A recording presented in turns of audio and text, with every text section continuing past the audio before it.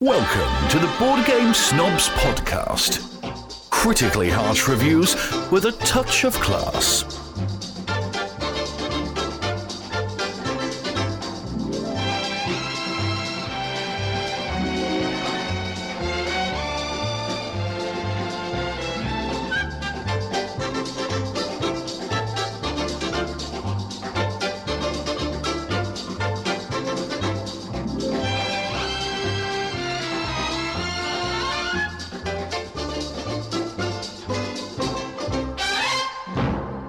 Go. And I'm ready. welcome to the greatest podcast featuring I almost feel like you said pondcast. Pondcast. Well, it is a podcast thought. Coming from across the pond. exactly. And on our episode today, we have the great and powerful Mr. Dick Simpson, Richard Simpson of Tricky Dick Bart Simpson. We're Not Wizards fame. Famous. He's famous. Now, he's pulling a Jerry, chewing crackers on the podcast. What's going on, Richard? Why are you doing this to me? Chewing Because cookies. I had this thought, right? No wonder your podcast was a failure. This is an endurance thing. Yeah. So I need to lay myself up with sugar because this is going to be a long trek. You've got a carb load. I can just imagine this is going to be going places, and I need to stay sharp for the insults that are going to be coming in from the left, and coming in from the right, and coming in sometimes from the middles. Well, you better get ready because we've got a whole... Don't have to roll your arse. We've got a whole bagpipe Only time full of them. Scottish people ever roll their R's is when they're asked to do a Scottish accent. On every That is the show only I've time. ever watched. They roll their R's tremendously. That's because you've been watching Mike Myers in So I Married an Axe Murderer, and he's not one of ours. Oh, he's not? He's Canadian, isn't he? One of So you guys? he's kind of like a weird Canadian because he's kind of like, I thought they were meant to be quite like apologetic and polite, Right. but he We're supposed to be. apparently he's quite a difficult gentleman to deal That's with. not here. He's French Canadian. So, oh well, that'll explain it. Zut alors. It's the French half. Zut alors. So alors. yeah. So I have a question heard- for you. You have a question for me because I was just concerned about the tremendous flooding in Fife, Aberdeenshire, and Angus. Is everything okay?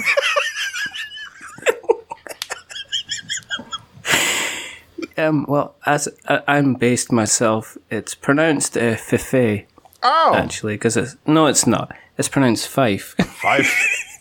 Fife. You don't know it's Fife. Okay. Well, I mean, No, I know the it's flood been, barriers were put in place in the Aberdeenshire towns of Stonehaven and Well, Kidney. I'm just see- making sure you're okay. We had approximately 18 hours of solid precipitation that came in from the ocean and has lasted over a period of time. This is the time of year where generally the general amount of precipitation is higher, but however, there has been several dry spells on the previous period of time, which meant that the stress and strain on the flood defences, which are currently in place, are currently a lot less than what they should be. So we're fine. There is some localised flooding in areas, and we're advising drivers for a while to be careful of surface water, as we don't want anybody aquaplaning on the motorway. that's never But in good. general, there's been few incidents, even though it's more preparation than anything else. Did the dikes hold up, and are the sheep okay? The thing is, In right? the lowlands. The thing is, right, if you put the sheep, we actually use sheep as flood defence, because I don't know if you're aware, Jerry, is the ability for your average sheep is essentially a huge sponge. And they can technically absorb between 4 to 5 metric tons of dihydrogen oxide. Oh, Sheep using that are just sheep's walking wool. tampons. Yeah, they could be used to completely. I think they can be used for both your regular and heavy flow. Right. So as soon as look like we got a storm coming, Ian, deploy the sheep, and the herd goes I know he out. And they hears. come back in the morning quite fluffy. But have you ever watched sheepdog trials? I have not. So is this like sheepdogs you- that have committed felonies, or No, this is just no. It's not like Judge Judy. Dun-dun-dun. It's not like you've been charged and arrested with stealing several bones For roughing up the nearest peace officer. And no, but it's just these kind of guys, these really kind of not rough looking guys, but these guys have aged, they've weathered. They're the kind of the mahogany of the farming world, and they stand there generally in kind of like a big jacket, a waterproof jacket, some kind of flat hat, and they stand there with their arms crossed, and they don't wave or anything. They just let out, genuinely, they let out little whistles. And the dog knows exactly where to go. So they're trying to kind of like bring these, it's usually 4 to 6 sheep, and they've got to take them out across the field, and then at the end of the day, they've got to herd them into kind of like a gated fence. And they do this through whistling and the occasional shout, but nothing more. They just go, and the dog will go, oh, that means I must take the left, but gently do it, and kind of lead, gently yielding. kind of coerce them around the Emerging. It's very exciting. Is this televised? It is, yeah. I need to. Definitely tell it. I'm sure. You need to check it I'm out. sure it's on YouTube somewhere. It's on either it's just BBC this- 1 or 2. I mean, they have 3 channels, right? Actually, no, there's more. We got BBC Scotland. I was just wondering, were you interested in the Scottish Premiership? I heard the Rangers were up 1-0 to Ross County. Will Gerard's side go top? I've never considered him a top. He's a power bottom, right? I thought so, wasn't he? He's definitely just the way he keeps his hair short. I think he tries to give the nuances that he's a top, but everybody knows. But if you go, when the doors are, he'll go top, right? Go top. He's under that kind of control. The issue that you've got with Rangers, okay, is Rangers are actually. To be honest, I have no idea what I just read and what it's in reference to. Okay, well, let me explain to you. Like, I kind of know what I'm talking about, but in some ways don't, because this ties in nicely into my kind of family situation as well. But basically, Rangers a little while ago were kind of deducted several points, which caused them to be relegated, which caused them to be having to fight their way up. Is this a the leagues. Rugby team or a soccer team? No, they're a soccer football team. Football. Proper football. None of your dressing up in pads and running about with an egg. I thought it maybe like they were into heavy kilt lifting or something. I'm not sure. Again, that possibly goes down to the conversation that we were having earlier on. But so Rangers have been fighting their way up, but they're still trying to get dominated by Celtic. There's Glasgow Celtic and there's Glasgow Rangers. There's 2 types of teams, and one of them was predominantly used to be populated by. It's separated by religion. So the Celtic team were generally full of Catholics. The Glasgow Rangers. Imagine religion dividing things. That's shocking. It's just one of these things, and it continues. But interestingly enough, every time my father-in-law, who is from Belf, who originally is just outside Belfast, every time they come over, we will try and watch the might of Rangers play against another team. We'll go to Glasgow and we'll go and watch Rangers football team play. And I am a bad luck charm because every time I go, we lose. Depends. And if I was at that Ross County match, they'd be about 3 goals down, I'm telling you. Yeah, are hooligans as prominent at soccer matches as they appear to be, according to American television? That's something that we associate with football matches. Is that? I think. Like, do you wear track pants and windbreakers and wait outside and fight each other? That's how it's depicted on American television. I think that generally is. That's like kind of like halftime. I think what we realised is very quickly on is that if you continue to eat pies on a regular basis at every match, then you start to kind of get a midriff going on. And one of the ways in order to get rid of that midriff is to express yourself in some form of physical activity. And it made perfect sense, fueled by alcohol, to go out and to cause lots of fights, because it's not just it's more of a physical exercise thing than an actual. Do y'all do tailgating at soccer matches?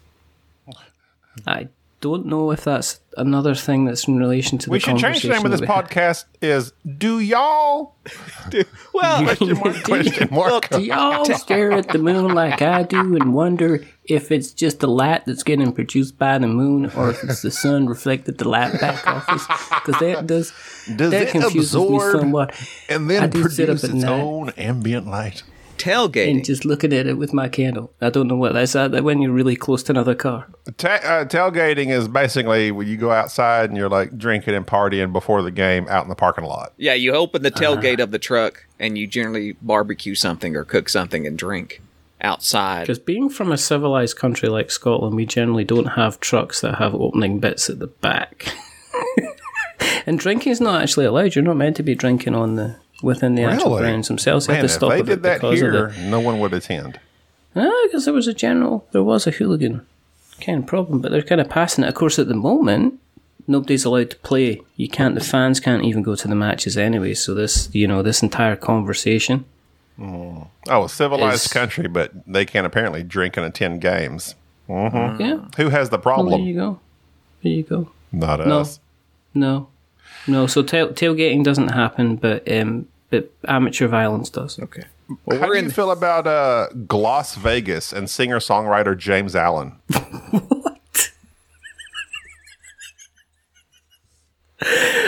Don't know who that is. You don't know who that is? I don't know who that is. This is when you kind of astound me by knowing more about, my culture, because you're the type of person that kind of comes up and you do your research.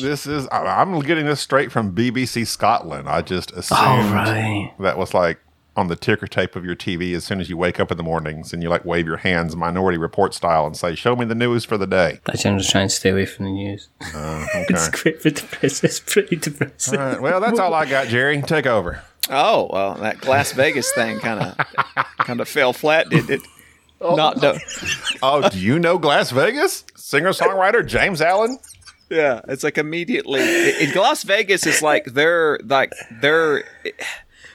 Green Day, it looks like. I was thinking Pixies. Yeah, okay. So it's not. I'm not sure. Okay, so we don't know him.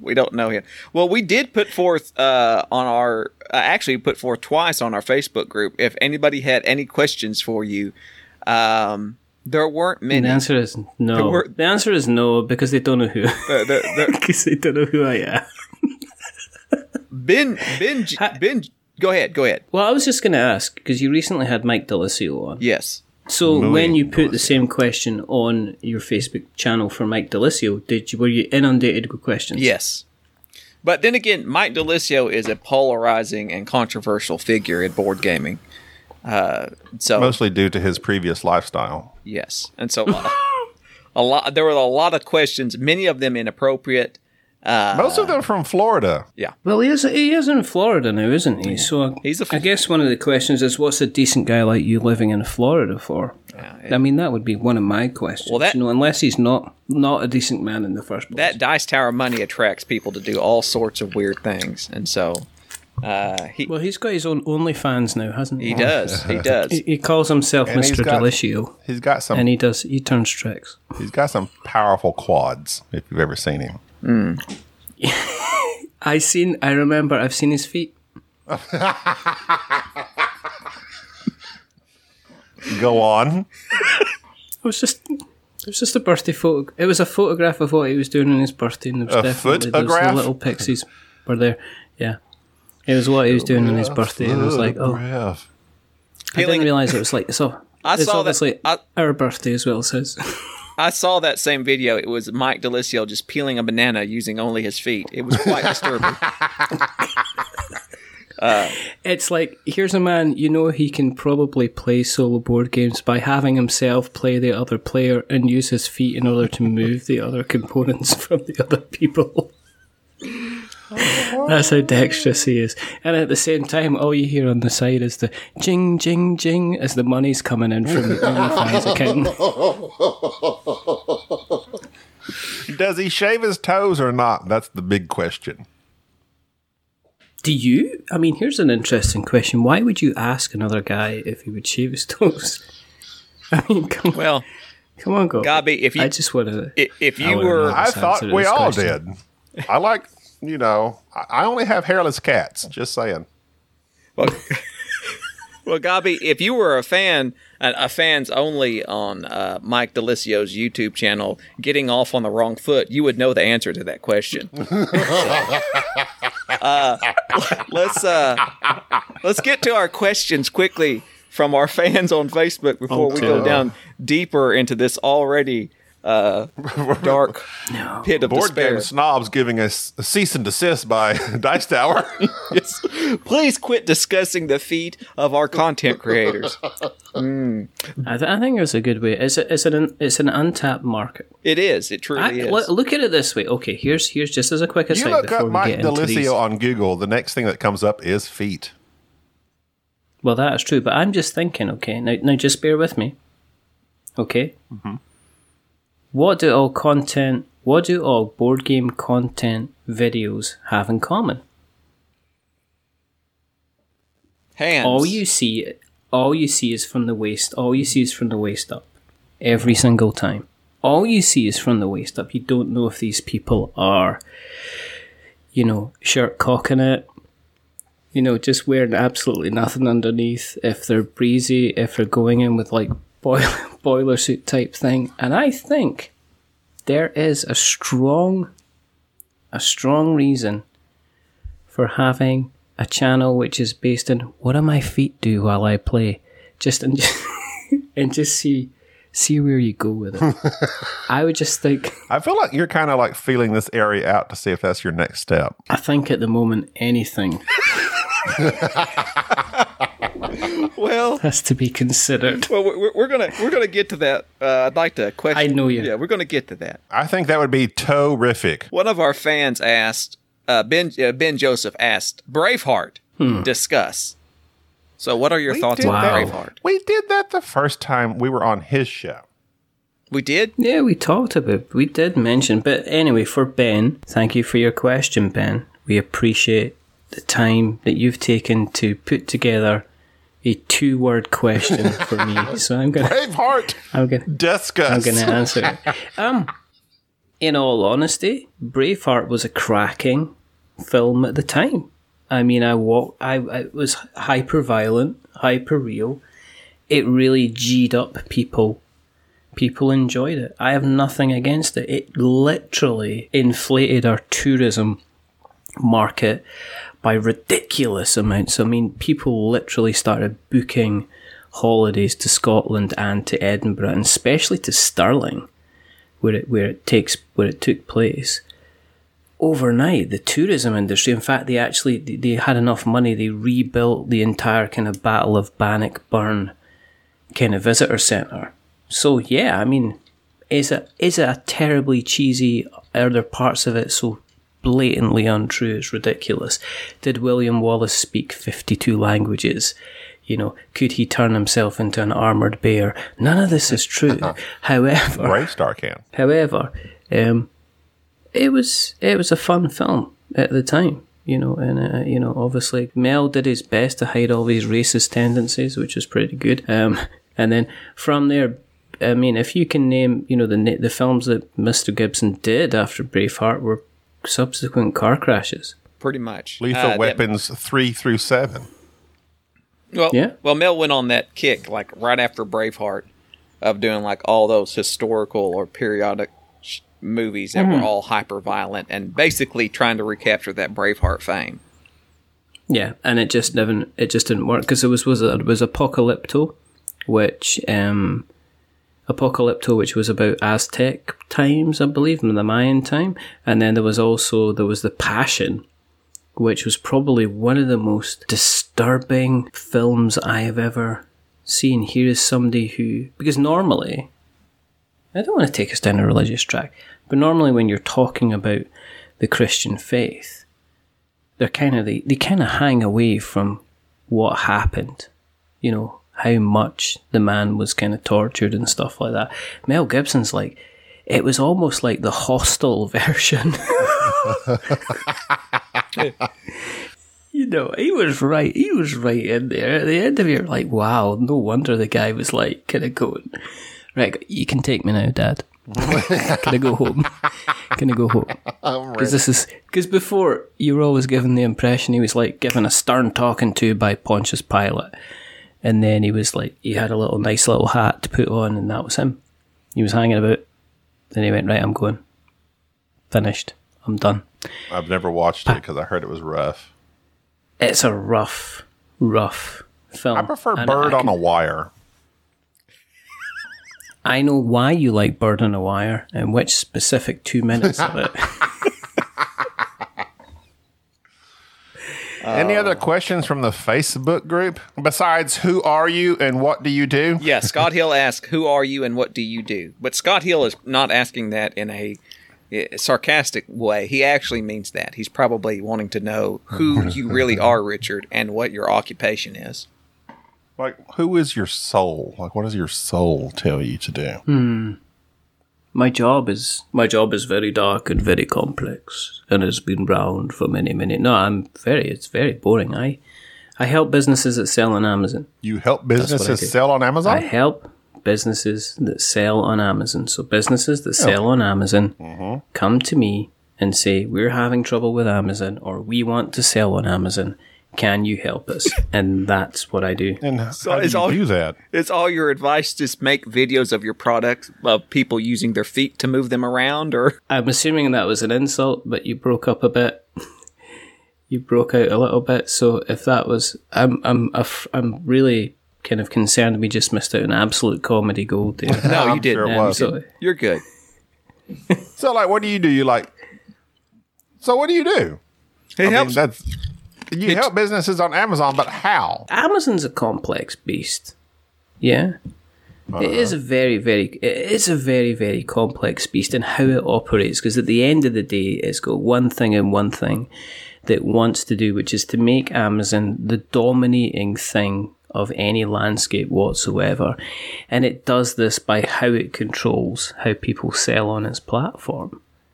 And it does this by everything from controlling what people can actually list on its platform to controlling the information that is on its platform as well in terms of each of its products. And if you list on, okay, I'll give you an idea. If you list on your website, okay, and say you were listing like this cup, which is brilliant for podcasting, but it's a white cup. It's got a couple of birds on it. Clearly a wingspan cup. It says on it tweet, right? And if I listed that on, say, my website, and if I wanted to change the description on it, I could just go into my website and change the description. However, if I was listing that product on Amazon, and if I wanted to go ahead and change that description on Amazon, it would either go through straight away, or it would take weeks for it to go through. And for a lot of businesses, that's just going to be incredibly difficult for them to sort out. So they don't have the time to do it, so they come back and they ask me to do it for them. And it's incredibly, I help people.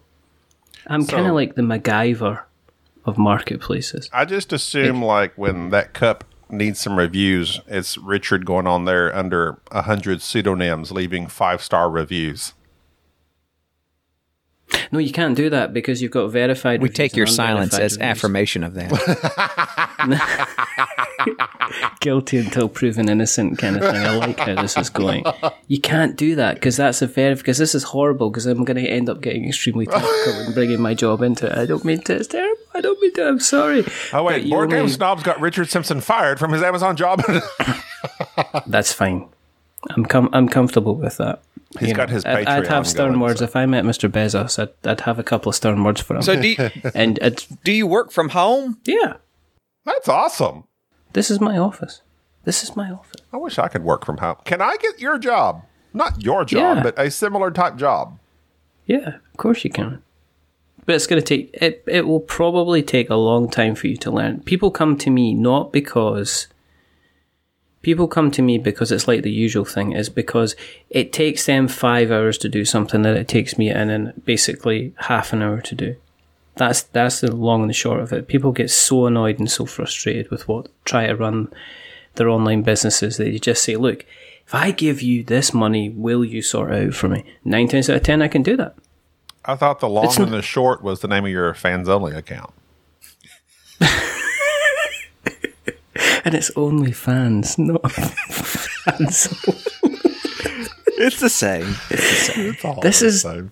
Gobby trying to cover the fact he's got his own one, which is, do you know what I mean? He's obviously had to kind of like he's obviously had to tone it down a bit and do something else because he used to be, you know, greased up truckers, and he's had to cancel that because he obviously doesn't get out anytime. You can't have him hanging out the side with his arm kind of hanging out, going, "Check out these guns." Check out my tats. Bald head, bald toes. That's the name of my account. It's just a picture of you. You just like a highlight reel is just you like standing there going, "Shaved." All right. Can we discuss how Rick Moranis was assaulted in Manhattan? Yeah. Is Rick Moranis a big deal there in Scotland? Rick Moranis is member of the. No, he's not. He's not knighted or anything. No, he's like everybody. He kind of disappeared. You know, I mean, he did Ghostbusters 2, and quite rightly, he should have disappeared after that film because it was terrible. But And Spaceballs. yeah, and then he became some kind of legend because he did what a lot of other actors didn't do, which is to go, okay, I've had some family thing. I'm just going to disappear off for like 20 odd years and sort my family out. And a lot of actors wouldn't have done that. They would have like been on their PR agent and seen if they could turn it into some kind of publicity. And then he just disappeared. And then he was like, "Oh, when's Rick Moranis coming back?" And he was okay. But they made him into some kind of big thing. But it was really bad what happened to him. I mean, I don't know how old is the guy? Was he in his... He's in the 70s. Is he in his 70s? Yes. Wow. I've seen the kind of the jokes going about because of your supreme leader's kind of current situation and people going, you know, kind of going, I was shocked what I heard when I heard about kind of like what's happened and, you know, and I haven't always agreed with him but I do kind of wish Rick Moranis a speedy recovery. So I've seen that a few. Okay, I'm wrong. He's Seen that a few times. He's 67, apparently. I thought it was in the 70s. I thought he was in his 70s as well. It says 67, Wow. at least according to YahooEntertainment.com. The source. Well, of I mean, all if my it's information. if it's not Yahoo, it just isn't true. I mean, that's the slogan. So you've quit your podcast. You focused more on YouTubing. How do you find things going? Are you enjoying it? Do you miss the podcast? You have other is it Table? You have another show that's on your network now. I have various different shows which are on the network because this was Presented by We're Not Werewolves, Wizards, something. It's good to see that you've remembered the name of the show, Gabby. I really appreciate that, and I'm definitely not going to ask you how many fingers I'm holding up. Oh, I see one. It's coming up very slowly. That's right. You should That's shave right. that finger. No, I did for you. And no, I decided to. What did I decide to do? I decided that I had this hosting space and it was sitting there and it wasn't doing anything. And I thought, how can I be helpful to the community? How can I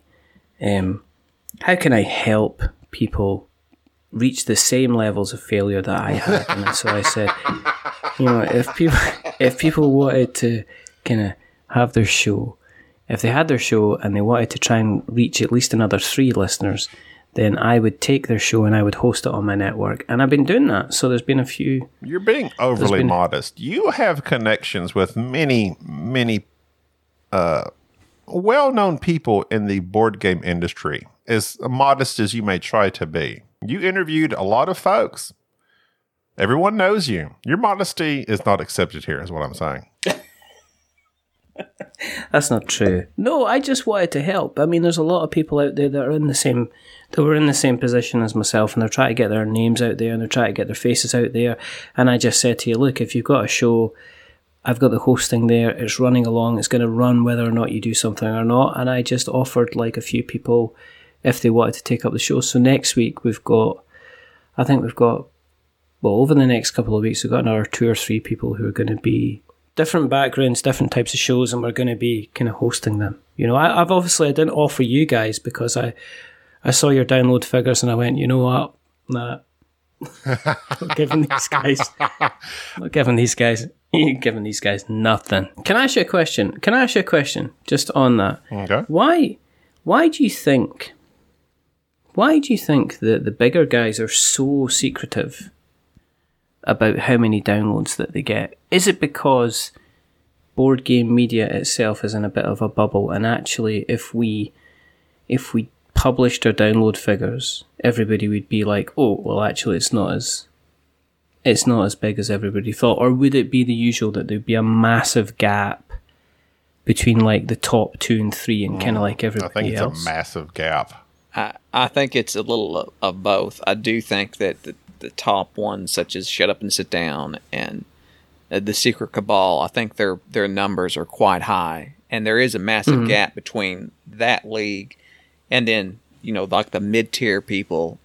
And I think that would be very glaring to some, but also I think the numbers of people who play board games would consider themselves board gamers, and the amount of people that listen to podcasts or even board game media is quite low. I think that's something that's kind of shocked me by surprise. Shocked me by surprise. That's a great song. Shocked you. But it took me by surprise. But it took me by surprise, I must say, when I heard you want to stay. Don't you know that I heard it through the YouTubes? Because I only got 16 views. Oh, no. I think you missed your calling as Eminem's opponent rapper. I used to be freestyle. I used to be a rapper. I used to be a freestyle rapper. No, I'm not gonna. No, I'm not just gonna all of a sudden just pick up a beat and start flowing at you, because that wouldn't be great. And you'd be basking in my brilliance. There is no way that you were an actual rapper, a Scottish rapper. What was your rapping name? What? Huh? What was your rapper name? It was actually, surprisingly enough, it was Slim Shady. And you must imagine how annoyed I was when that Detroit boy turned up with his album and called himself Slim Shady. And I was like, well, I'm back to the drawing board. Because we're the same age. Me and Eminem, we're the same age. And I'm just thinking, because you get to that point in your life, and I don't know if you've already passed that, Jerry, where you've got to that point in your life and you're like, I'm starting to look for stories on the internet to find out where people have been successful above a certain age. Because you always you look at the Harrison Ford one, don't you? Yeah, no, he's Harrison Ford. I look at Harrison Ford to see what he looks like at my age. I'm like, oh my God, I'm disgusting. I'm like somebody farted on an amoeba through a straw. It's like Harrison Ford was like, at peak Harrison Ford, Indiana Jones at 43. And look at me, I'm a flat blob of a man. Yeah. I'm disgusted with myself. I'm not even fit to be one of the Nazis that he killed, basically, in any of the films. I'm not good enough to even be shot. You wouldn't be. You wouldn't be Wehrmacht soldier number 2. The credits. I'd love to do that. I'd love to. Do you know what I mean? Because imagine if you got punched by him. It was like, would you wash your face? Because I don't think it's like. I think at that type of thing, it's like. My wife will see Harrison Ford and she'll just look at me every single time this happens. She goes, he's a good looking guy, isn't he? And it's like, well, what do you expect me to do? What do you want me to do with this information? She goes, he's a gorgeous looking man. I says, yeah, I know. I don't know what you want me to do with this. Do you want me to go and have, You need to go save the Holy Grail, clearly. I walked past Harrison Ford. He was within arm's length of me, and I can certainly say that he looks as good in person as he does in film. Of course he does. Yes, he is. Of course he does. He's a manly man. There's no two ways about it. He was back in the day where there wasn't an awful lot of CGI kicking about in this post-production stuff. There's a rugged handsomeness that you get with that. There's only one other person that has that kind of rugged, kind of handsome, kind of. And the thing with Harrison Ford is he's rugged, but he's rugged, handsome, but there's a certain amount of beauty to him as well. Do you know what I mean? He's a kind of a good-looking man, but not in a kind of a rough and rugged, in some ways he is, but he could be a statue as a man, and people would appreciate that statue. And I don't know, this is sounding very strange. But you got off the downloads conversation real quick, is all I'm going to say. I'm just going to say Tom Hardy, and I'm just going to leave it. I like Tom Hardy. I like Tom I'm just going to, it's just like, if he's going to be Bond just got himself another fan. Yeah. I just like how he just buries himself in every role and gives himself a weird voice. But there's nothing wrong with that. I mean, what's wrong? He's acting. I said I like it. He's acting. Not like, I know you, like, get into the kind of the acting thing, and it's like, we were talking about Sean Connery. Sean Connery isn't an actor. King of all Scots. How dare you? He's not an actor. He doesn't act. It's the same way that I caught some of Casino the other night. Robert and I De saw Niro? Joe Pesci. Joe Pesci's not an actor. Joe Pesci just plays the same character kind of every time. Whereas Tom Hardy kind of really he gets into it. If you were to, like, who was one of your favorite actors? Tom Hardy and who else? Yeah. Tom Hardy would be up there. I mean, if you're looking for people that, like, really get into roles, it's like Daniel Day-Lewis. I just find him a bit kind of, he's in the kind of the Dustin Hoffman kind of thing, where he's kind of like, he goes about saying, I remember he was method acting for gangs in New York, and he ended up refusing to take medication, and he almost died because he caught some kind of chest infection. I was just like, what are you doing, you actual idiot? Do you know the story about He's using leeches to draw his blood. Do you know the story about Dustin Hoffman and Laurence Olivier? I do not. And they were in the film called Marathon Man, and they were just talking, because obviously, as everyone's aware, Dustin Hoffman's pure method. He's like Leonardo DiCaprio. He's like your man, Russell Crowe. What's his face? Crowe's like that. He's also like Jared Leto as well. He really, really kind of gets into the character. So Dustin Hoffman's sitting down with Laurence Olivier, the old school kind of treading the boards guy that played the dad and the jazz singer and everything like that. And he's telling him about all the things that he went to get into the character for, like, the pain and everything, like the whole Marathon Man thing. And Laurence Olivier just turned around to him and says, "You should try acting, darling. It's so much easier." And just mic dropped it and just... Laurence Olivier, famous for? He was famous for jazz. He was famous for, one of his big things was the jazz singer. He played the dad in The Jazz Singer, I believe. He played Neil Diamond's dad. I know the name, and I know that I know the movies. He's like one of those famous old school movie stars. He was a bigger Shakespearean actor. He was a huge Shakespearean actor. There's some movie about a Russian. Or a Russian name. It's not Hunt for Red October, because that goes back to flipping Sean Connery again. Where's it you're saying you're from, Captain? I'm from St. Petersburg. And we can tell by your northern St. Petersburg accent. Exactly. I'm a big fan of the Glasgow Rangers.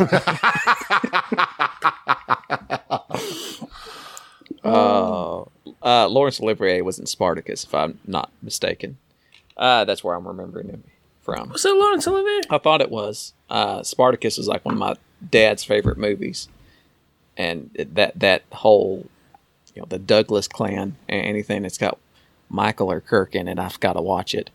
But, yeah. Well, you are kind of sporting kind of the similar hair. I've been told. As Kirk Douglas. I've been told me and Kirk Douglas have that same strong jawline, killer smile. There is that. Yeah, it just works out. You're almost there. Almost. Maybe not the smile. I'm working on it. I'm working on it. Get the teeth sorted. So when you decided to drop the We're Not Wizards podcast, which we were thankfully the last ones we had, we closed out your show, episode 400. You did, yeah, pretty much, yeah. It was great. Yeah, pretty much. Why, after 400 episodes, did you decide to shut it off? It was a mixture of the pandemic. I think, I don't think people were sure what the hell was going on with it, whether things were going to shut down or things were going to continue, if Kickstarters were still going to be going, if people were going to be doing fulfillment. And a lot of people had more things on their mind. And I don't think I had so many cancellations or postponements in that kind of time over the year than I had before. People were kind of like, I'm going to have to put it off, or I'm going to have to put it back. And, and people weren't as keen to get on, because it's kind of like what's important, big things and little things. And I think, while people were adjusting, the thought of coming on and saying, yeah, let's talk about my game of pushing little pieces of plastic around a bigger bit of cardboard just actually doesn't matter for anything. So people learned perspective and quit your show. I think people kind of thought, well, if I am going to die soon, do I want to be remembered for this or some piece of greatness? And they went, God, I could go on this show and I could then pass away, and then that would be it. That would be the thing I'd be remembered for, would being on that Richard show. And I don't know if that's going to be. So people just cancelled and went straight away. And I respect them for doing that. I respect 88% of them for doing that. The other people that cancelled on me, that's what I say. No. Do you have, this is a cliche question, but do you have a favorite episode or episodes, or like somebody that surprised you or anything like that? Because you've had what, 400 and something episodes? 406. 406 episodes. 406 in total. I mean, it's steadily climbing because obviously we're adding more ones to the fold, but yeah. So like, I know you said you had some people on there just to promote their Kickstarters. That kind of is like something that you weren't, it's like, okay, I'll have you on to help you out. But is there somebody that you had on that like you were maybe even kind of like surprised they said yes, and then when they came on, you were, I don't know, that you like enjoyed a lot? Jamie Stegmaier was surprisingly an enthusiastic person to have on the show, and he was one of the first kind of bigger names that came on the show.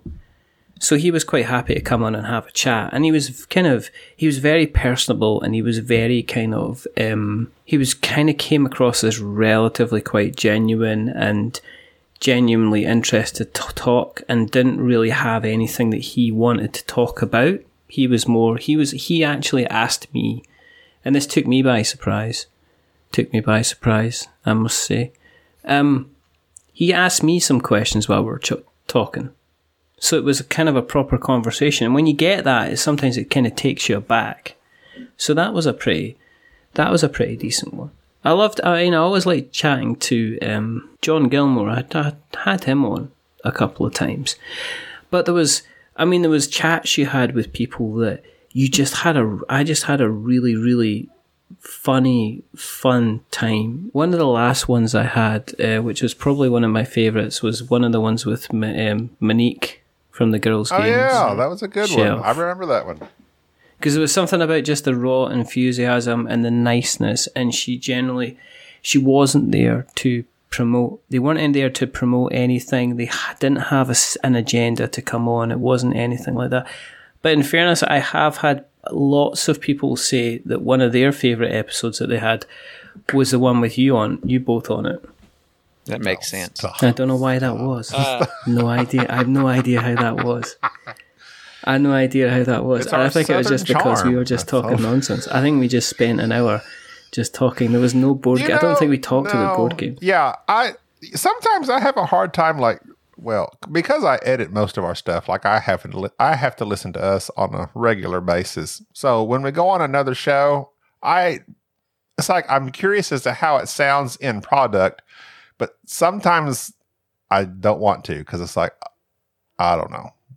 I'm just very low self-esteem anyway, so. Well, I love listening to us, and I think we sound great.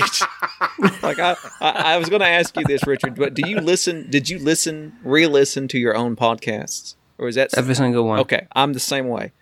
Every single one. Every single one without fail. Every single one. And the reason for that was because there's genuine exchanges that you miss in the editing process because you're editing. You're looking for, the editing process is you're looking for ums and ahs and potential mistakes. Yeah. And in the listen back, you're just enjoying the situation for the conversation that happened. And there is some stuff where I am absolutely hilarious. Obviously not on this particular show.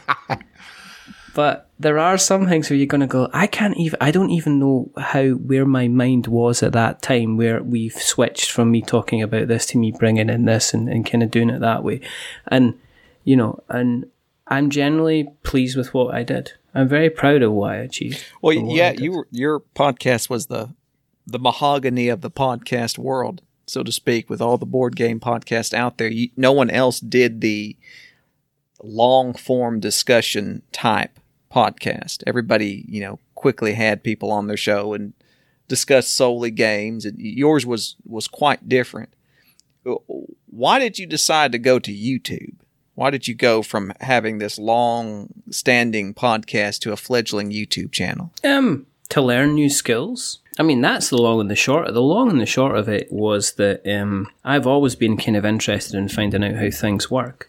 And I'm always interested in finding out how the podcasting thing kind of working was very interesting for me. And the YouTube thing is taking it to kind of like an extra kind of technical level, because you're then looking at lighting, you're looking at presentation, you're looking at kind of running with a script, doing different scenes, cutting kind of B-roll together, actually putting everything together. And compared to like a podcast, video is extremely, extremely difficult. Much more difficult. And anybody that says to me they're a video editor, I mean, I on occasion, I speak to Jesse from Quackalope on occasion, and that boy is like a machine. And when somebody says to me, oh, you worked really hard, Richard, you were putting out kind of like 2-3 podcasts a week. And I'm like, that is absolutely nothing compared to somebody who's putting out 2 or 3 videos a week. Because they're doing 6-hour shifts to get that stuff sorted out, basically. That video editing is much... I've done a very little of it in the past, and I realized that at one point in time, we had talked about having a YouTube channel. Gobby always says, that's where the listeners are at. That's where you'll get the audience if you kind of pick up on YouTube. And that's true. You can kind of find an audience easier with YouTube than you can with podcasting, it seems. But the work and the effort put into it, and I've always felt like podcasting was more personal, whereas with YouTube was more towards entertainment and informative, which is kind of the shift that you've made with your videos. Your videos tend to be more towards the entertainment side of it, with your little skits at the beginning and the workup of it. That's a really difficult battle, to be honest, because I watch a lot of YouTubers, yeah, and it was to get an idea of what was kind of out there and what would be fun and stuff like that.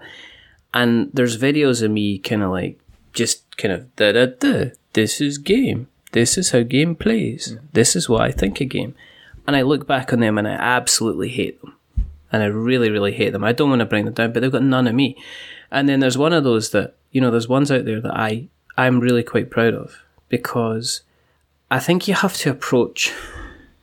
I know we talked about board game media being one of these things where it's got like a small audience. And because it's got a small audience, there's not an awful lot of people out there. It's like there's literally... Do you know what I found out about board game media? Is that the loudest people in board game media are the people that make board game media. Because the actual people that consume board game media are a relatively quiet and silent majority and don't generally make their choices or their feelings known on media in a public place. They will devour your content or they will not devour your content. And unless you go ahead and foster a big community, you'll very rarely kind of get feedback. People will either, because there's so many people making stuff out there, they'll just vote with their feet and they'll go somewhere else. They're not necessarily going to tell you why they don't want to watch yourself or listen to yourself as well, which is kind of interesting. There's such a small, and I've realized this with our own podcast, there's such a small percentage. And it just goes, it dwindles down and down and down and down.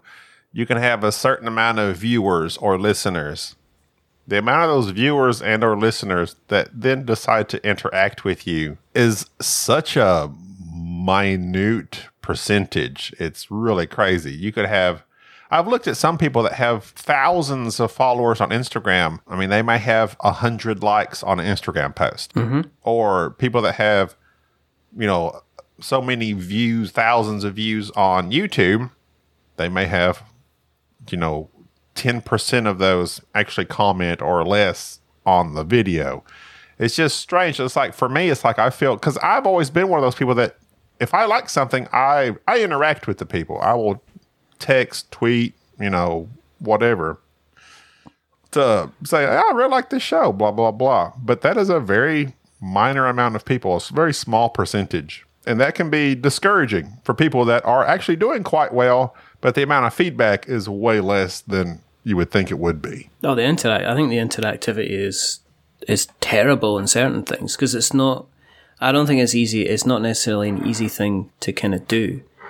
And I think one of the worst places for kind of interaction is, surprisingly enough, is Twitter. I think that's a dreadful place for interaction. Pot calling the kettle black, you've got a famous tweet that's been loved by like over 100,000 people. Yeah, I know, but also at the same time, that has not brought me anything whatsoever apart from... They didn't put any dollars in his pocket, Jerry. That's what he's concerned about. That's what it comes down to. I mean, I wanted Kashurgan. I wanted cash. I wanted moolah. I wanted change. You know what I mean? I wanted to be rolling and you're while not. they hating. And that just didn't happen. But then on the other side of it, okay, I've got 6,400 followers on Twitter, okay?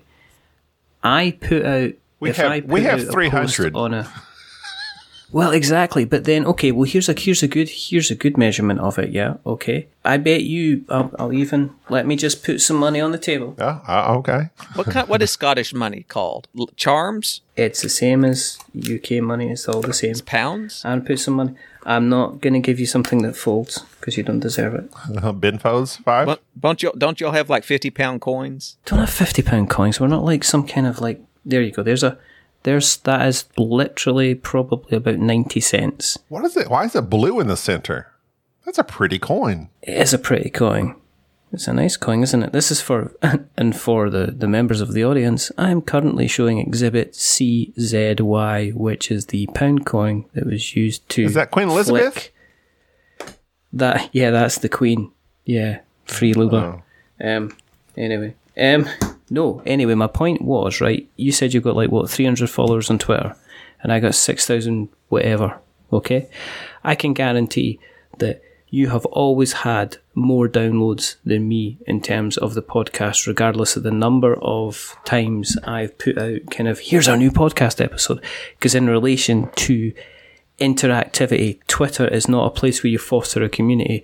Twitter is a place where you shout and scream about things that are annoying you, and then you get sympathy. So you get sympathy interactives, or you get the, what I call the, you okay, hun?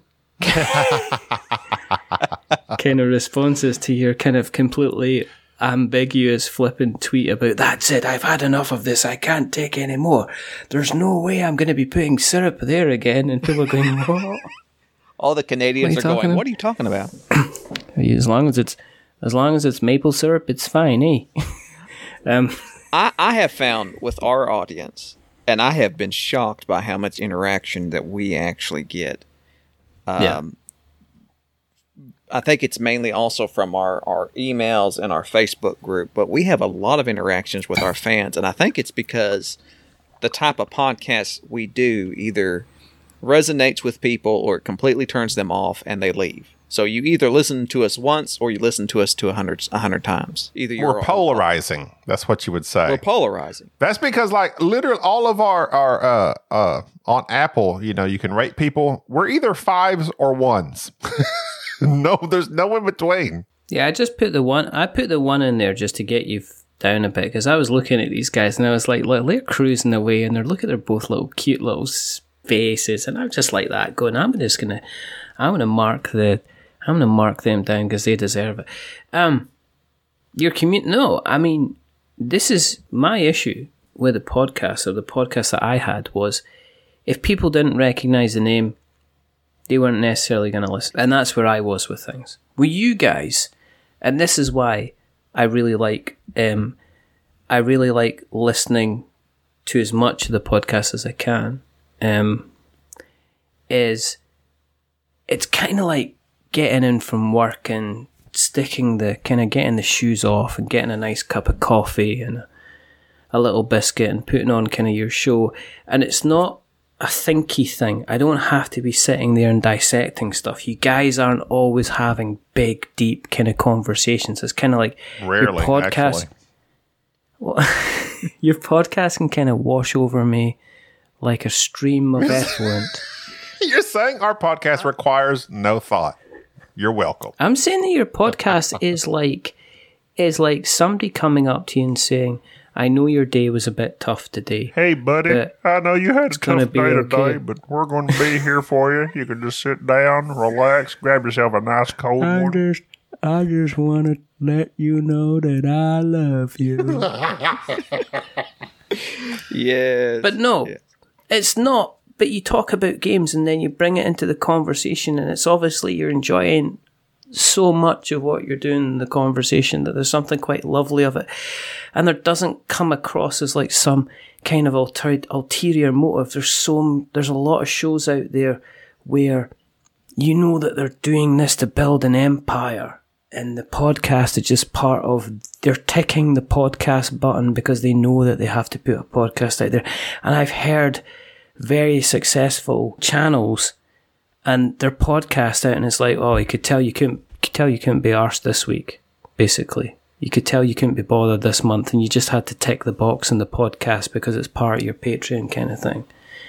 Whereas you guys, I think if you guys couldn't be bothered recording for that week, if you were sitting there and going, well, you know, I'm feeling a bit crap, let's not bother this week, let's catch up again the following week, and you do it when you could, like you were feeling about it, as opposed to kind of doing it out of a sense of obligation. And I think people kind of really appreciate that. And when you're talking about games, it's not necessarily because you've been sent a game to cover, so you have to cover it, so there's an obligation there. You're covering this game because it's like, well, this has actually interested us, and we've decided to have a conversation about it. I think that's really important. That's true, because no one sends us games. Which I don't understand. I never understand. I mean, we're on a list to get games. Put us on that list whenever you're adding yourself to that list. I'd love to get you on that list. We have requested games.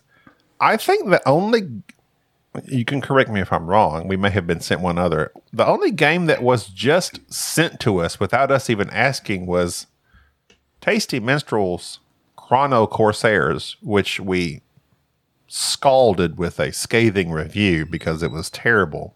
Well, maybe that's why we don't get sit review copies. I don't know. I do say that we have given. Yeah, we're not the best when it comes to giving games middle of the road or good reviews. We tend to. I've kept a list of like the games that have been sent to us, and it seems like every one that gets sent to us, we hate on.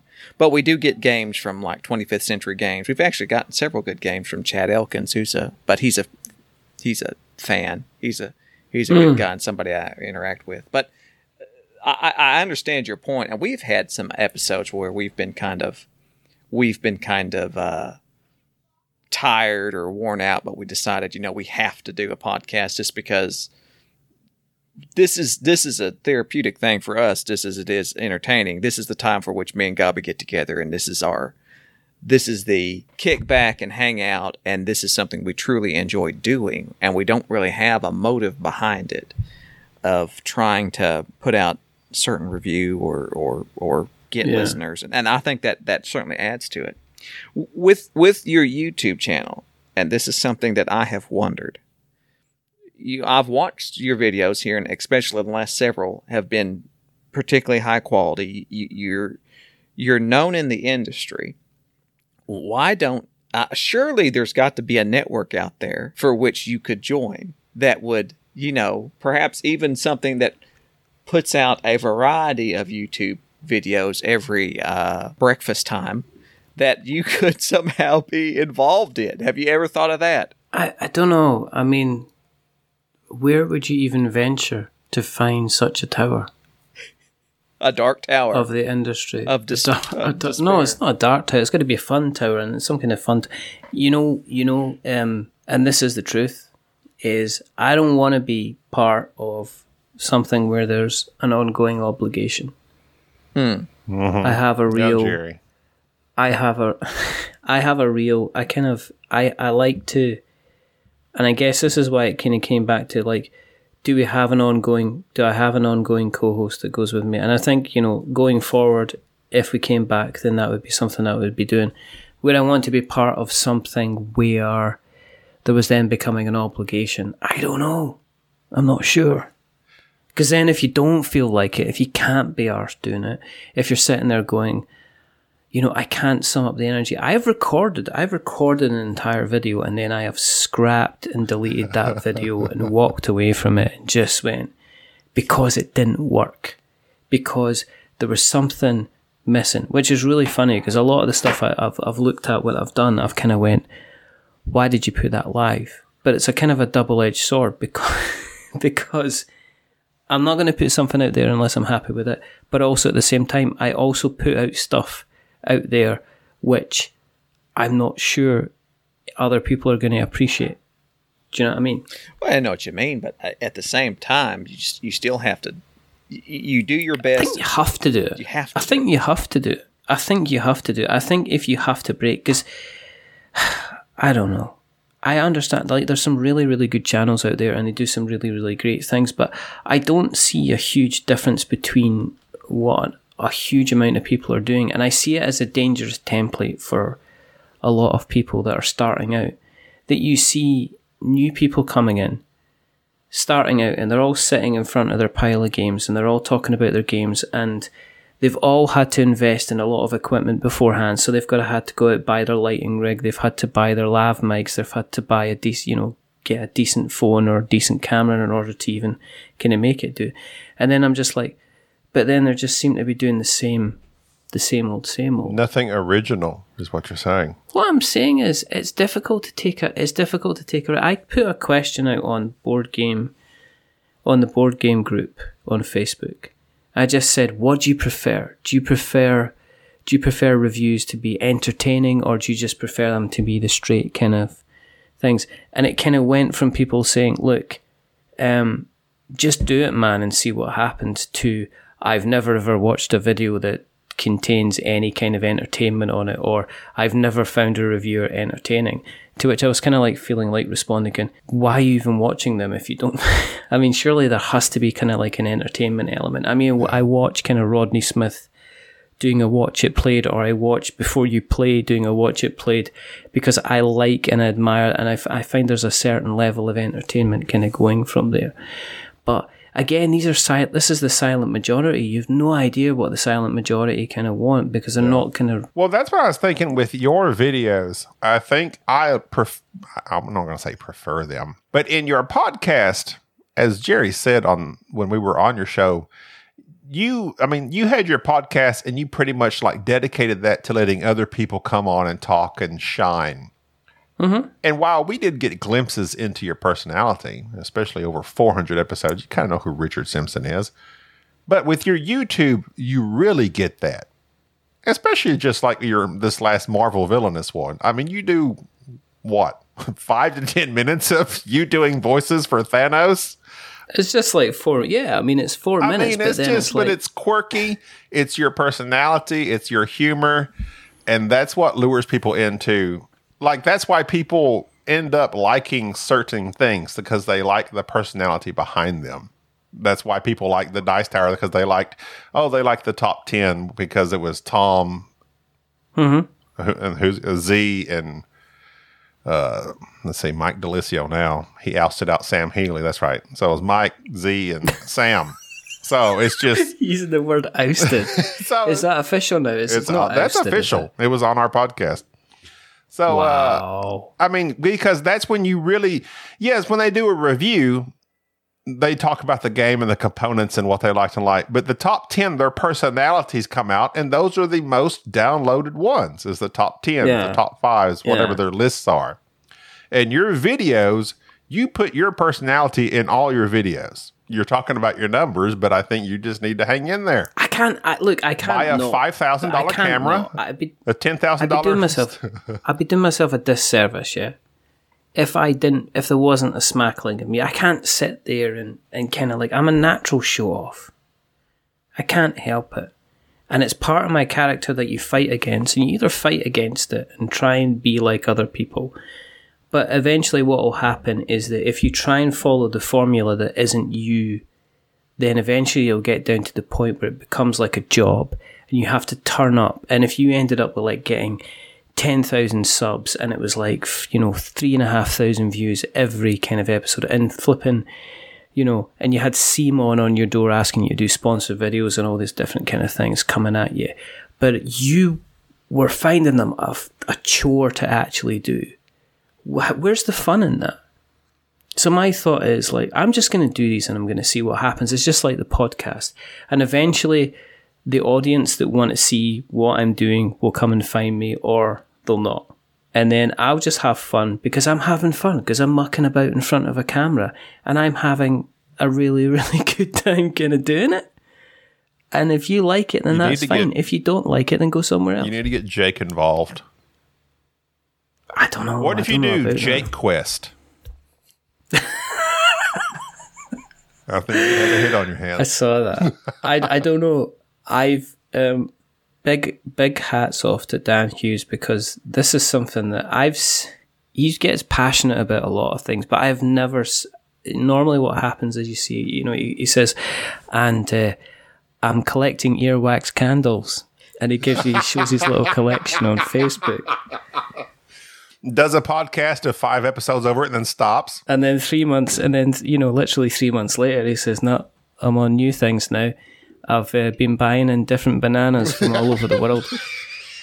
Plantains. But, yeah, well, it's, that's plan, maybe plan 8 or plan 9, could be plan 10. But with this Cora Quest, I'm really big into bananas. Mike peels them. Mike peels them for him. Mike with his feet. That's what happens on their podcast, I believe, in the green room. Join us after the slightly green bananas as Mike peels them, slowly hoists them with his hobbit feet. Well, he does like Lord of the Rings. It does it. It does, my precious. We want it. We want it now. What did you say? Oh, Master, do you want a banana? What's this peel it with our feet? Oh, it tastes lovely and squishy. That's an uncanny voice. That sounds just like Mike. I can't do Mike. I don't know. There's something about Mike. I can't do Mike. Mike's difficult. Because Mike's accent is not. There's not kind of like such a strong twang to it. He's got they call that let's see. I listened to this radio guy that like actually physically worked on his voice, and I forget what they called it, but it was like a non-regional dialect. I think that's what it was, non-regional dialect. So it's just basically an American voice that doesn't have a certain twang or anything to it. Yeah, it's what we grew up when we're growing up. And this is fun. This is really funny when kids are growing up in the UK. When they're playing games with their toys, 9 times out of 10, the voices that they'll put on will be American. It's hilarious. You see kids playing outside and they don't put on kind of UK voices. They will actually be like kind of like this. I'm Obi-Wan Kenobi. And I'm about to take down Darth Vader. That you're not from around here, are you? But you'll see them kind of fighting outside with their stuff and going, I'm the Thundercats, I'm Spider-Man, kind of thing. And they'll be doing that voice. I'm Tony Stark, because all the cartoons, every single piece of entertainment that these kids are getting is all American voices. Except the bad guys. All the bad guys have English voices. They're all British. They're all British, all of them, without fail. Do you know what I mean? Tom Hiddleston. Yes.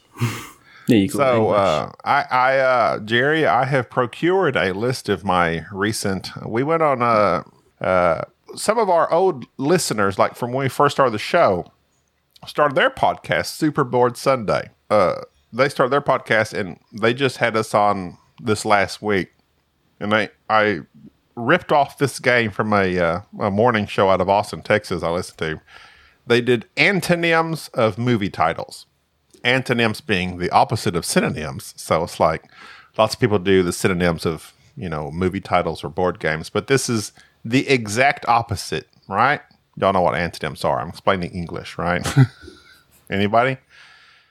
I don't know. Am I coming in? I don't know if they have antonyms in Scotland. Do they have antonyms in Scotland? No, I think we chucked them out with the English. It's the exact opposite.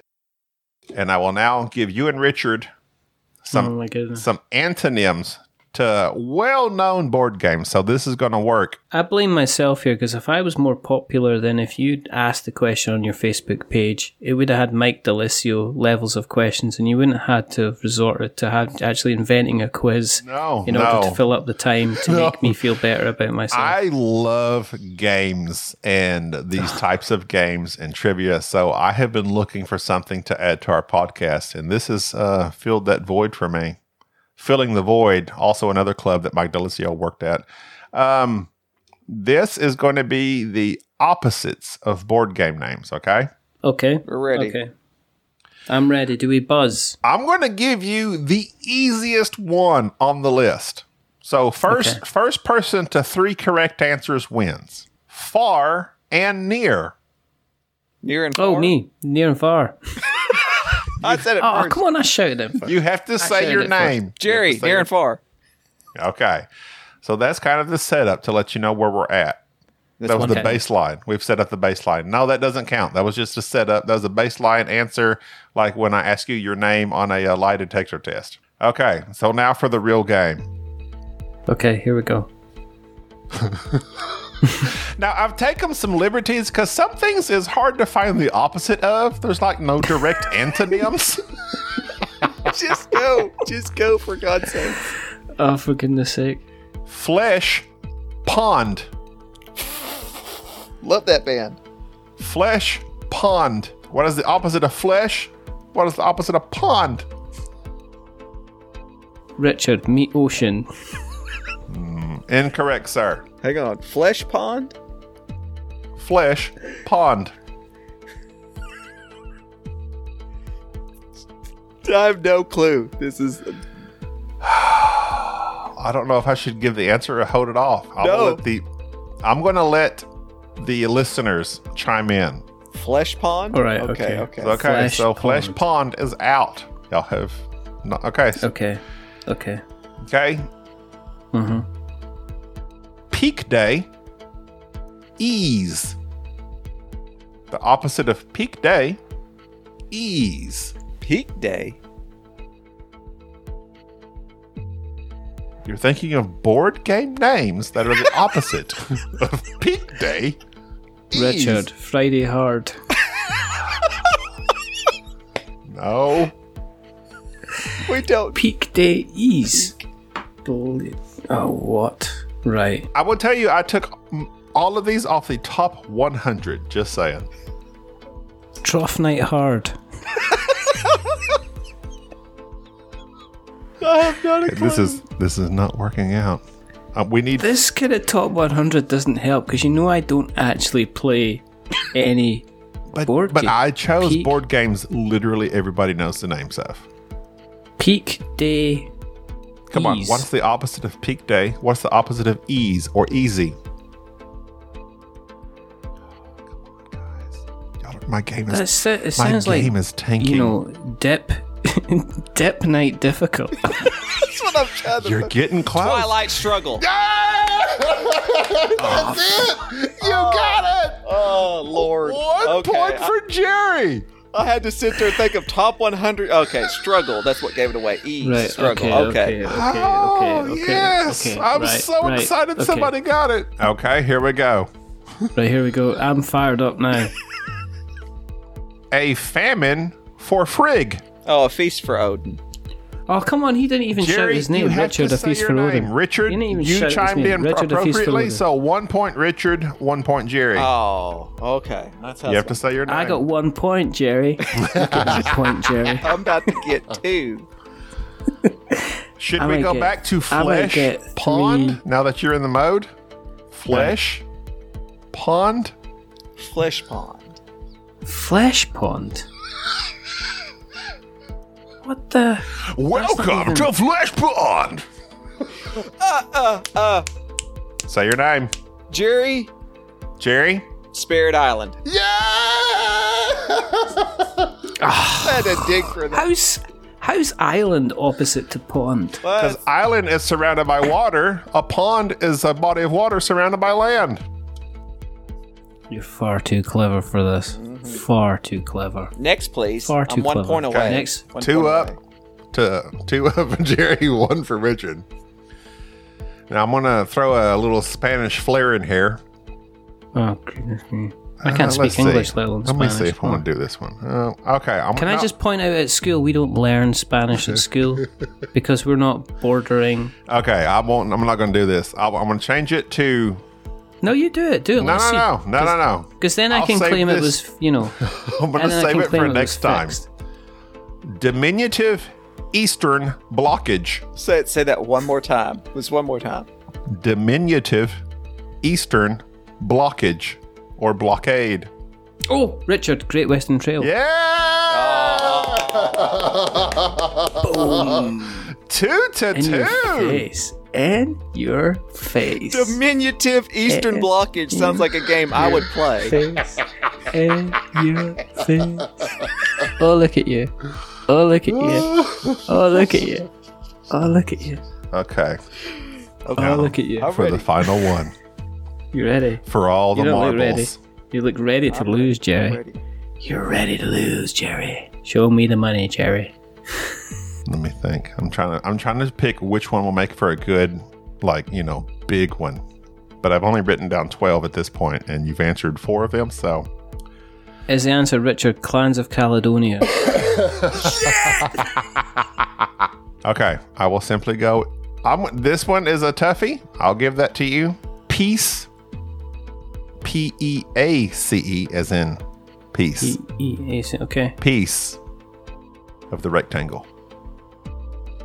Richard, War of the Ring.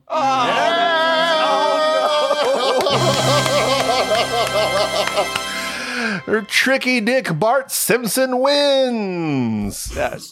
Yeah, I don't know, Marge. I think I won that there. I'm going to give myself a donut. Oh, and that's board game antonyms. There you go. That was one of my favorite rounds of any board game show from any podcast. I loved it. Next time, remind me that we're going to do something like this, Gabby. I won't drink beforehand. Because look at me, I'm half cut. Oh, man. Well, this is, we're going to have to tie it up. It's like midnight at Richard's Scotland area. It's not, it's 9:15. I'm raring to go, lady. Listen, Eddie. If you want to bring it on, let's do 5 more of your antonyms. He's into it. He likes my game. I loved it. See once it got it. See once it clicked. See once it clicked. See once it clicked. Once it clicked. Okay. See, Jerry was one like, more. I'm going to win this. This is going to be one more. I'll give you one more. All right, just for do this. listening pleasure. Okay. Defenders of the Southland. Oh, Jerry. That's Defenders of the Last Stand. Nope. Richard, Raiders of the Lost Sea. Yes. Raiders of the North Sea. It's opposites, Joe. He's putting this. I can't see what he's doing. He put his shirt above his head. I'm glad I didn't see that's good. that. I can. You can choose who's on your screen if you click your mouse on the person down the bottom right corner. I don't want to do that. I won. Okay, so Richard's up actually 4-2. Okay, well, I'll give you one more. In 300 yards, you'll be entering Loserville. Population, Jerry. Take the next left. Okay, 4-2. Okay. Falling moon. Oh, Richard, Rising Sun. Richard is tearing it up, Jerry. Jerry doesn't even stand a chance. What is going on? Yippee-ki-yay, It's 5-2. It's 5-2. So I mean, it's That's game enough to over. stop. It's That's game enough. over. Stop. I'm just so tired of all this winning. So tired. Something you never had to say in your podcast rankings.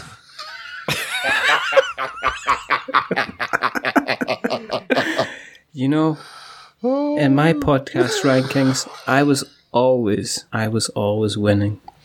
Always winning. Always be winning. Is there a we can talk about board games, I guess, for a split second. Is there a board game mechanic that you feel you excel in? I think there's a board game mechanic that's missing, which is hot sexiness. that if they introduced that mechanic, then I'd be winning at all the time. I do well at. I kind of I always do okay in the worker placement type games. Well, I'll give you an example of the one I was thinking at for me. Concordia has the multiplication of the scores, the multiplier of the cards being played. So you play some cards down. If you play 4 of that type of card down, well, that's going to 4 times the score of whatever you were trying to do. So if you had 3 buildings built in, on the board, and you played 4 of those cards, well, you scored yourself 12 points. I do very well at Concordia. There's another game like that, and I cannot think of what it is right now.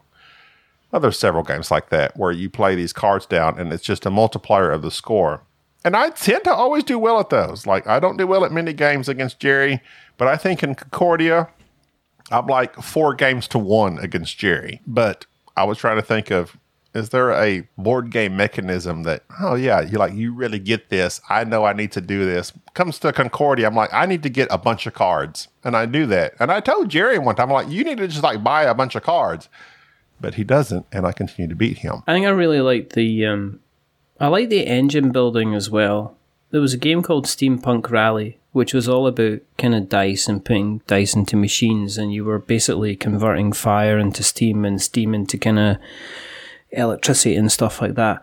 And I was able, for whatever reason, that just clicked with me. And sometimes in games like that, you just look at something and it's like, it's kind of like it goes brrr, bing, and you're like, I've got it, and you just put it down and you just absolutely kind of dominate. I do like kind of like that side of things. Worker placement is enjoyable. It depends on kind of what I'm playing, which kind of really clicks for me. It's one of my most enjoyable mechanics, and it's the ones that I kind of always look. I find myself, I'd like to think I'm one. I think you like to think you're kind of one type of board game player, but then you find over a period of time you're slipping into becoming something else. Right. And you can't help it. I'm the same way. What's the best game you've played here recently? Pendulum. No.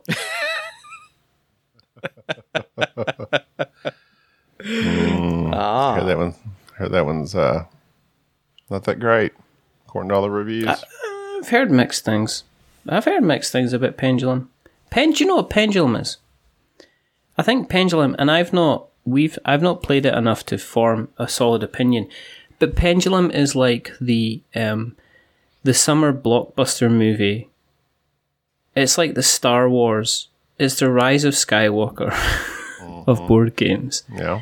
That I think there's been a lot of kind of hype around it. And I think it's a victim of hype. And I think that if it didn't have as much hype, I think people would have been maybe a little bit more accepting to it.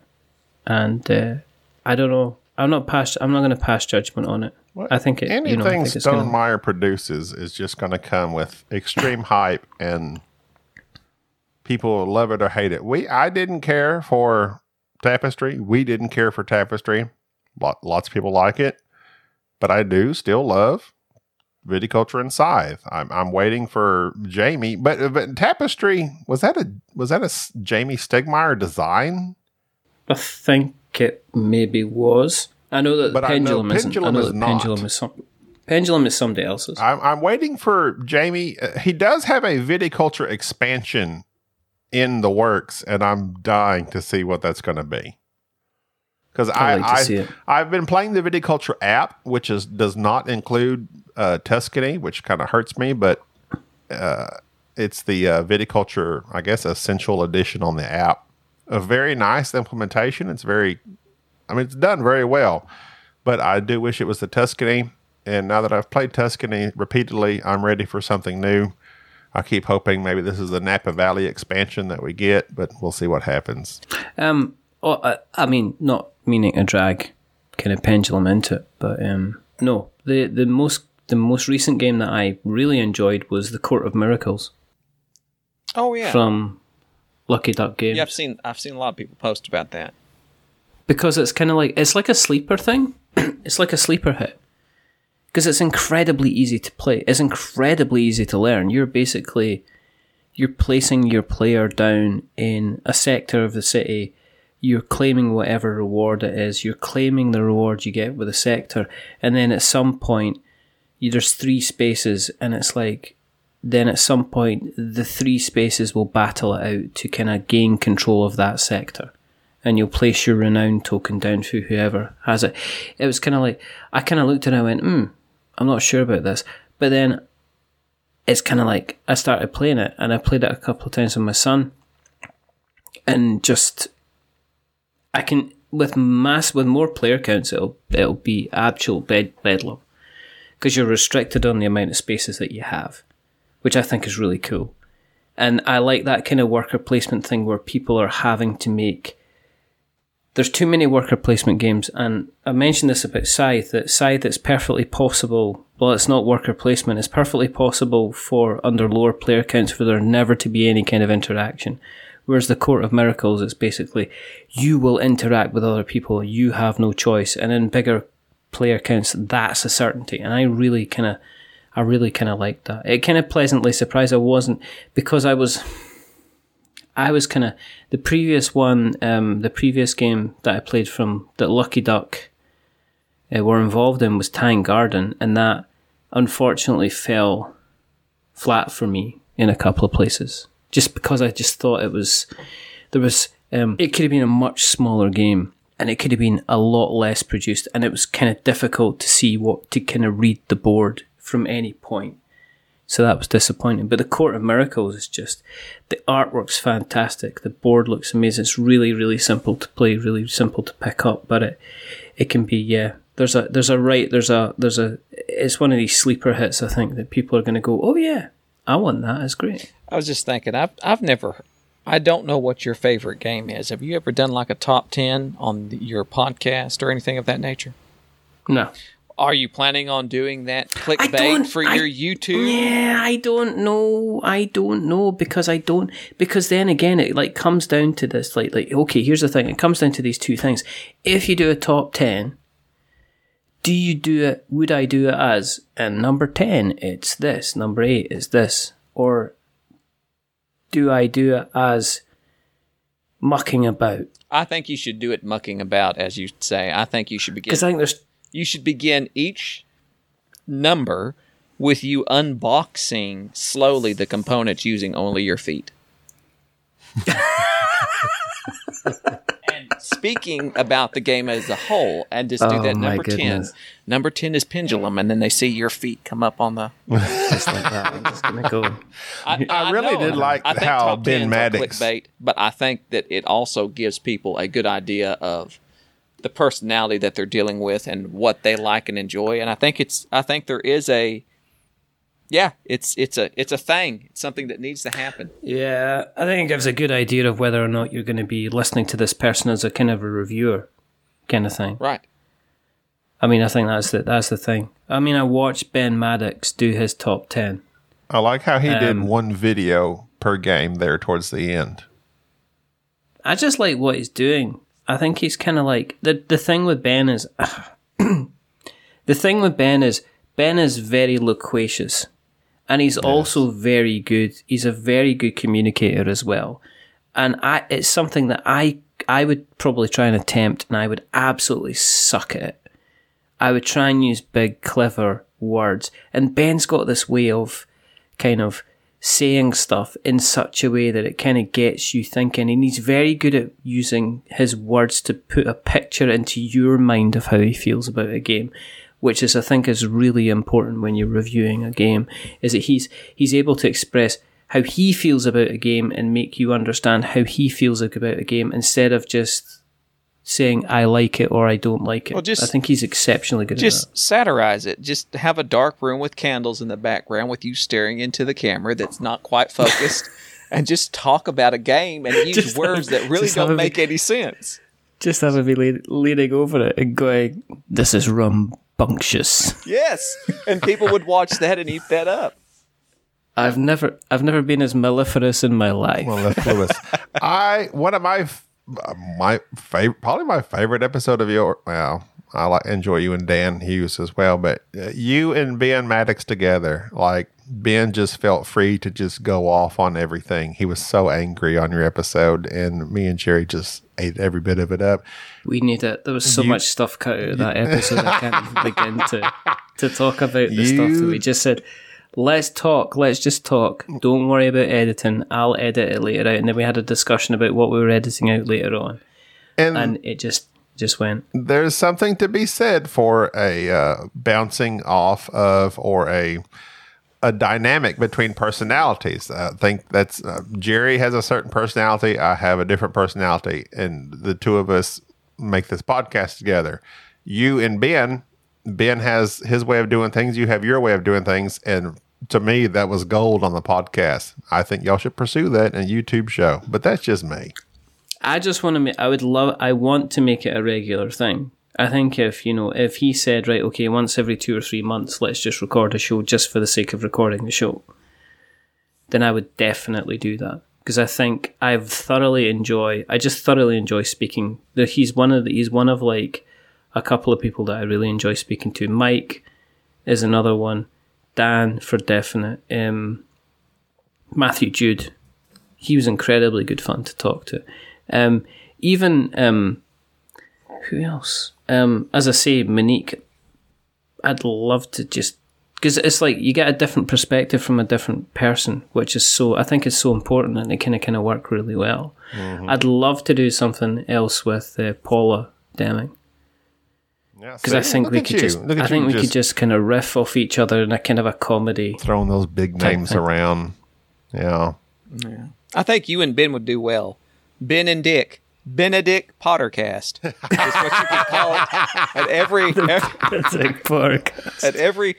month, you two can get on there and discuss what's going on Board Game Twitter. Wow, can you imagine? Oh, I'd listen to that. Just rage. I'd love to talk about Board Game Twitter. Ben would just love to talk about Board Game Twitter. But you said we weren't going to talk about Board Game Twitter. We're not going to talk about Board Game Twitter because that makes Gabi very nervous. Because otherwise it would end up with 45 minutes about, and one more thing. All right, I got to pee. Oh, well, I'm done. I got to get off here. Okay. I've tapped. Is this it? I'm about finished. Okay. I just need a cup. We're exhausted. That's a great ending there. I'm about finished. Go ahead and close us out, Richard. Okay. If you've enjoyed what you've listened to this evening, then you can check out the Board Game Snobs across a couple of areas of social media. If you like what you've listened to tonight, then make sure that you go to Apple Podcasts and throw us a like, or throw us a subscription, or throw us a review. If you are going to be giving us a rating or a review, remember, don't give us 10 stars, because Jerry is already handsome, loquacious, fantastic.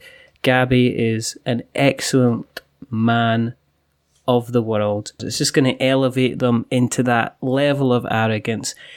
But at the same time, don't give them 1 star, because you will be stepping on these people's dreams. Give them something in the middle. Give them a 5, because that'll be fantastic. Give them a 4. Give them a 3. I don't want them beating us. Give us a 2. Consider a 1. Give them a 3.5. That'll be fine. Otherwise, check them out on other social media. Board Game Snobs on Twitter, Board Game Snobs on Instagram. You can join their group on Facebook, which is Board Game Snobs as well. My name's Richard. You can find me on We're Not Wizards if you search for the Googles. But until the next time, remember, y'all come back now, you hear? Thank you for listening to the Board Game Snobs. Stay classy.